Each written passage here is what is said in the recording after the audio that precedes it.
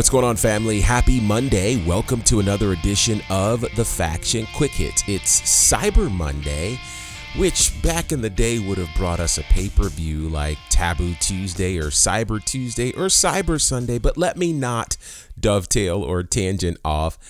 Good day. I hope you guys are doing well. I hope you had an amazing Thanksgiving week and weekend.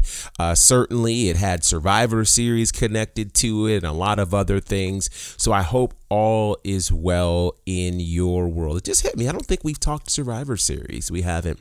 Anyway, I hope you're good. I hope life's good as we're now barreling into the holidays, which means we're moving toward the end of the year, which also means we're moving towards 2022. There's a lot to get into with that. But first, I want to say a shout out and a thank you to everybody who joins us regularly here on this podcast, whether you are joining us on the socials at The Faction Show, or you're subscribed to our podcast, or you're in that amazing cross section of folks who does both. Thank you so much. Whether you are subscribed to the podcast on Apple Podcasts, on Google Podcasts, or on our new home on Spotify, thank you so much. And if it's your first time hearing us, welcome to the party. We appreciate you. We're excited about you.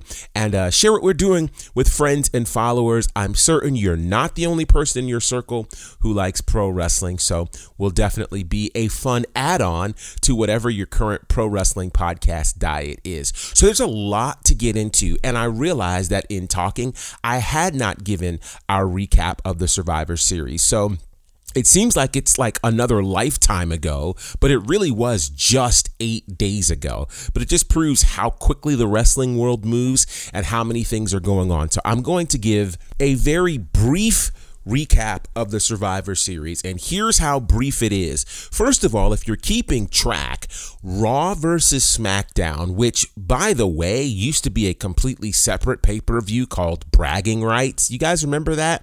Yeah, it wasn't all that memorable of a pay-per-view, but somehow that has been engrafted into what we know as Survivor Series. And this year, Raw pretty much dominated SmackDown, winning everything except the champion versus champion match on the men's side between the Universal Champion Roman Reigns and the WWE Champion Big E.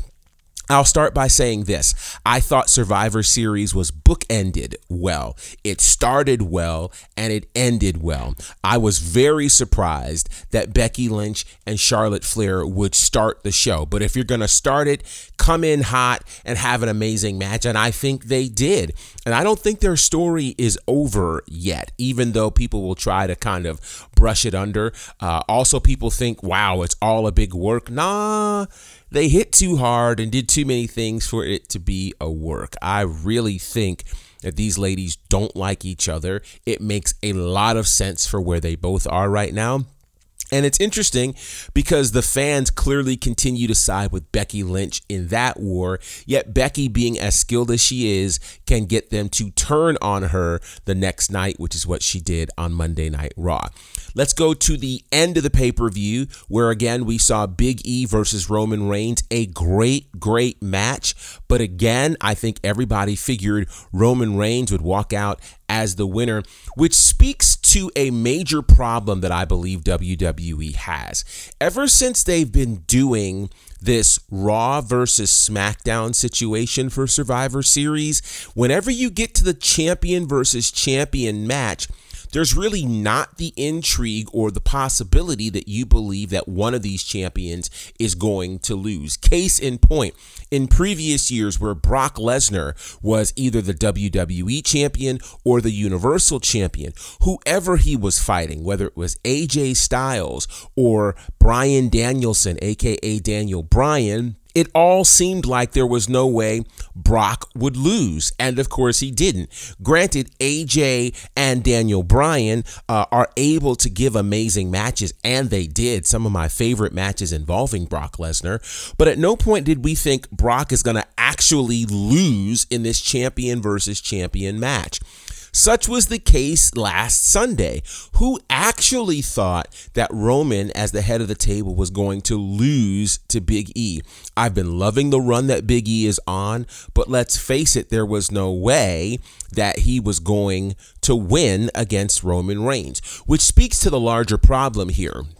If you're going to have a champion versus champion match, and quite frankly, with any match you have in pro wrestling, the idea is supposed to be that these two guys are evenly matched. And if they aren't evenly matched, there's something that the person who has the disadvantage on paper is able to do that would make us think that they could actually win the match, right? So like, for instance, when you'd see the Big Show against Rey Mysterio, like we all were just like, no, there's no way that the Big Show is going to lose this match unless the Big Show has a reputation of losing matches like that or not winning the big one, et cetera, et cetera. So all of those things come into play. They absolutely do. So with that said, I think that it's a very intriguing situation that WWE has two champions with two different skill sets that we don't see Roman Reigns potentially losing to Big E. So interesting stuff for sure. I don't think that it damages Big E's title run or his, experience right now. I think he's very much still the man on Raw, and he's got obviously situations that they're working out in terms of challengers. Seth Rollins is on the horizon, a big match scheduled with Kevin Owens tonight. Opportunities abound. On the SmackDown side, and I'm jumping a bit ahead, the new number one contender right now seems to be Sami Zayn. Yeah, but with the idea that Brock Lesnar's returning next week, I don't know how long that's going to last. At any rate, interesting things. By and large, I was disappointed with the Survivor Series. The lead up to the Survivor Series was just... It almost felt like Survivor Series snuck up on WWE. And maybe that's because they were too busy firing people to actually consider how to book a pay-per-view. Now, I know that sounds a bit aggressive, but think about it. There were two major rounds of cuts in a 1 month period. Literally at the top of November, WWE cut nearly 20 people, which included Karrion Kross and Keith Lee and Taya Valkyrie and that whole crew. And then right before Survivor Series, literally that Thursday or Friday before, they cut another group of people, which included John Morrison, the rest of Hit Row, and a number of others. And you're sitting back going, what is really going on in the WWE? Apparently there may be even more cuts coming, but the idea that you do cuts around the holidays is certainly thoughtless. And while the word on the street is that they will get paid, they being these superstars who were cut, for the 90 days or 30 days that they are in a non-compete, that is still a horrible thing to do right before the holidays. The unfortunate thing about the WWE juggernaut, though, is that it's going to keep on moving without any signs of surcease. So I don't know what will need to happen for WWE to really feel the impact from a fan perspective of all of these losses, but we continue on. And so with that said, Survivor Series to me, not the best pay-per-view they've done. It is their last pay-per-view of 2021.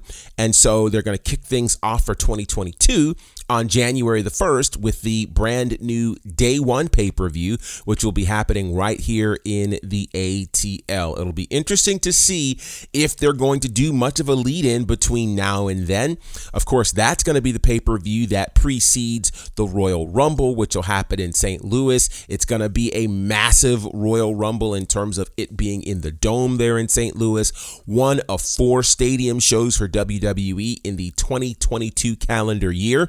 So it's going to be an interesting time for WWE for sure. Speaking of WWE, now is probably a good time to have the NXT conversation, and I'll start that when we return. Attention wrestling fans, join us December 10th at the Action Building for our final show of the year, SHW 34. Owen Knight defends his championship against AC Mack, plus all your favorite SHW superstars in action. Hey, what is going on here? This is just bedlam right now. Trust us, you don't want to miss this show. I've known Dylan since he was 15. I've known what a crazy fanatic he's been. He never just went and played. So what are you doing? Well, I got to plan the show first. He wants to be the guy shaping it. Dylan used to run shows back in his hometown, and ever since he moved to Atlanta, I know that he's been really wanting to start his own company here. I had that fear of not being what's interesting in Atlanta. I said, I'm going to start my own wrestling promotion. You need to get in a room with this guy. Because at the end of the day, wrestling had grown stale in Georgia. I'm like, dude, this guy's ruffling everybody's feathers. Dylan learned that I'm impatient, and I announced that we were going to start a promotion 90 days later. And I knew that I had no content. But then I started to see all the things that he was doing. It was starting to look really professional. Gary had stirred up so much shit. We were going to be the laughing stock of the entire city if we didn't deliver. Perception's reality. How did we get on Southern Honor? What was the process of them walking over there like, I'm gonna do that? I thought, honestly, he was dead. You hear his brain swelling. I literally thought Southern Honor was probably done. You always told me, if you don't like an idea, come up with a better idea. You're telling me you won't listen to the idea? And we're going to pack 1,000 people. I couldn't wait for an answer from Chris. We weren't sure. No confirmation. How about that? The lights are going out here. The first indie show I've ever done in 23 years was with Southern Honor, and now everyone's talking about this company. Nothing bigger than that's ever gonna happen here. A few minutes later, It was extremely hard to maintain relationships because I was working with Gary. I don't know that they would go to war for me. They would go to war for Dylan. finally, this year's going to be mine. COVID. I can honestly say my last match will be here just because Southern Honor is that special to me. So many things that have happened in my life that you could write on paper and it would read as a book. And Southern Honor is just another chapter. As long as there's a them and there's a you, there will always be the SHW.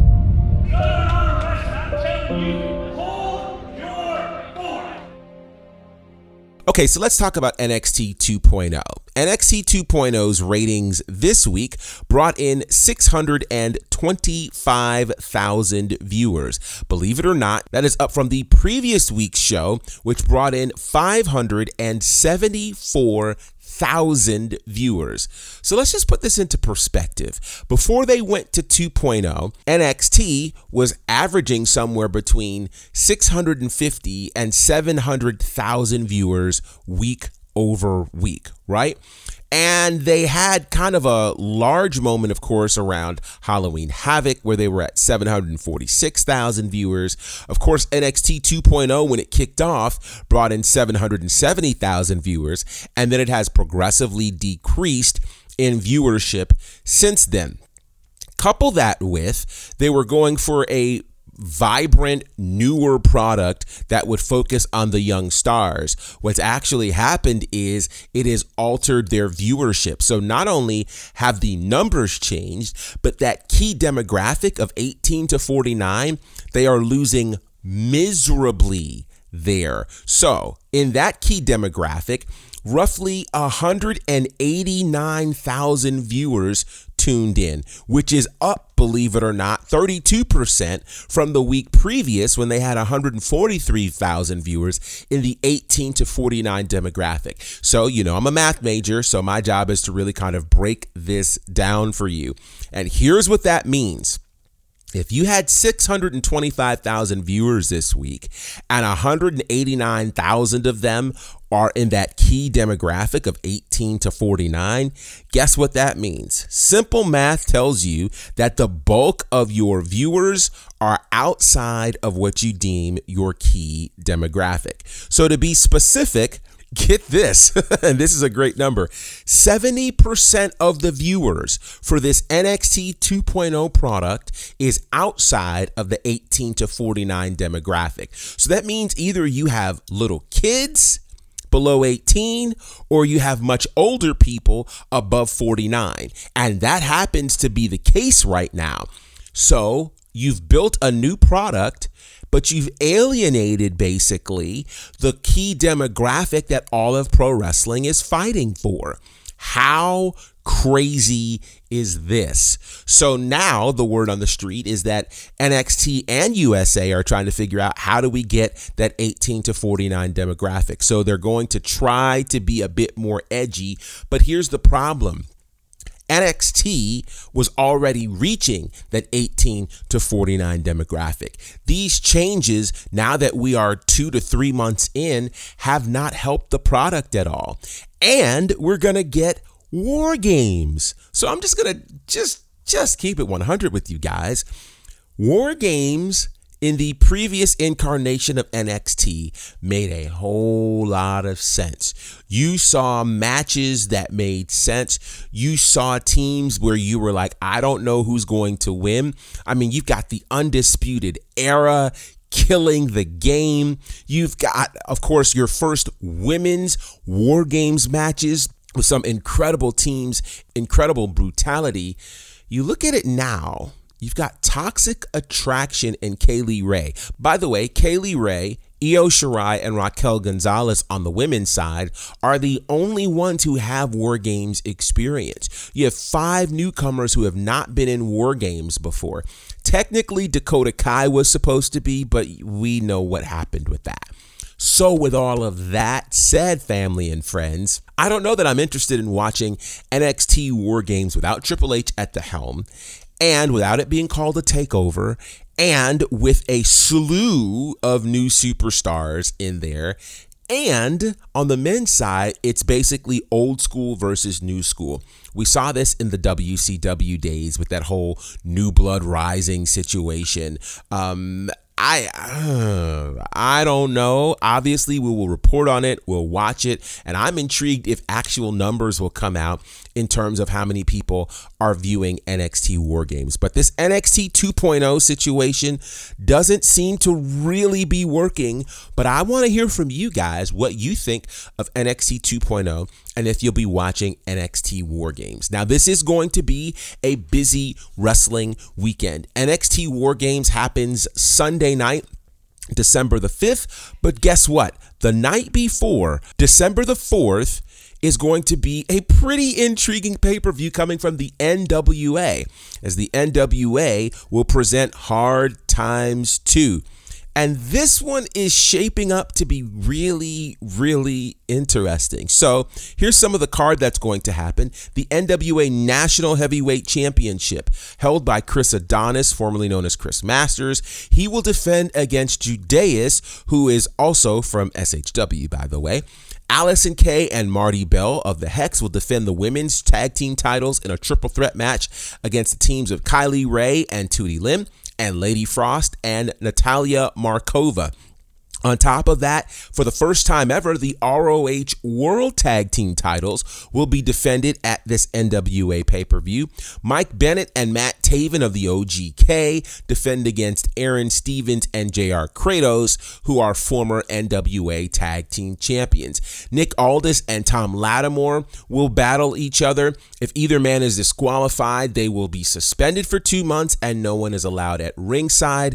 The World Junior Heavyweight Championship will be returning. It's been vacant since the summer of 2017. There will be qualifying matches at the pay-per-view to determine who competes for the strap, and those qualifying matches will include Austin Aries against Rhett Titus. Rhett Titus, of course, part of Ring of Honor. There's also going to be a 12-man Gauntlet qualifier, which will feature Aria Davari, Homicide, and a number of others. This ought to be interesting. Also, we're going to be seeing Mickie James, who is the Impact Knockouts champion. She will be competing. And then we've got the World Television title happening with Tyrus against Scion. And then there's a world title match between Mike Knox and the champion Trevor Murdoch. This is going to go down here in the ATL. So the NWA returns to GPB Studios Studios, the longtime home for NWA Power and all things NWA. They will be back. It will air live on Fight TV this Saturday. So let's go back. Friday night, you've got SmackDown from the WWE.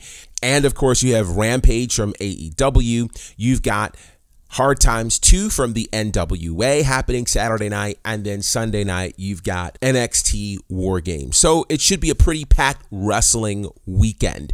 With that said, 2 quick pieces of information and we'll get out of here. Number 1, AEW Dynamite is happening Wednesday night right here in Atlanta. Pretty excited about that, and I'll be in the house. So for sure, we'll be giving you information and behind the scenes stuff, all that type of jazz. We got that for you here on The Faction, so be on the lookout for that. Then on top of that, one of the things that will be missing this week from AEW Dynamite is Jim Ross. So Jim Ross last week had back surgery and still showed up to work, which is pretty amazing.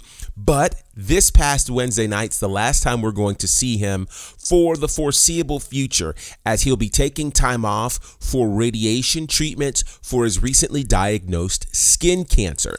He made that announcement last week following AEW Dynamite in a post via Twitter and Instagram where he says, quote, "Due to my skin cancer care totaling 22 radiation treatments starting Monday, I will hopefully return to the announce desk on December the 29th in Jacksonville. Tony Khan supports me on this strategy, which has been a blessing.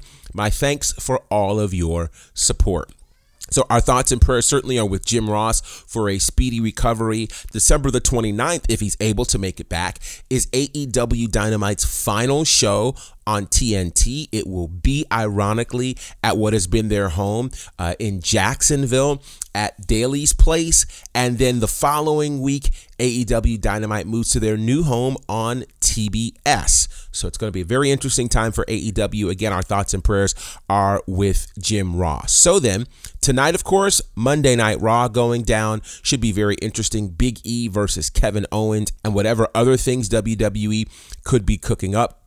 Of course, another full week, NXT 2.0, their go-home show is Tuesday night. Wednesday night, of course, you've got Dynamite. Thursday night, you've got Impact Wrestling and, of course, NXT UK. Friday night, there is SmackDown and Rampage. And then this weekend, we have pay-per-views from the NWA and NXT. With that said, I hope you guys have enjoyed the show. Hit us up and let us know your feedback on the socials at The Faction Show. And, of course, stay connected there as we'll have all sorts of late breaking news and the like. Until next time, family, representing for my good brothers Courtney Beard, Brandon Clack, and the Fourth Horseman, John Murray. My name is GB Gerard Bonner, and this is The Faction.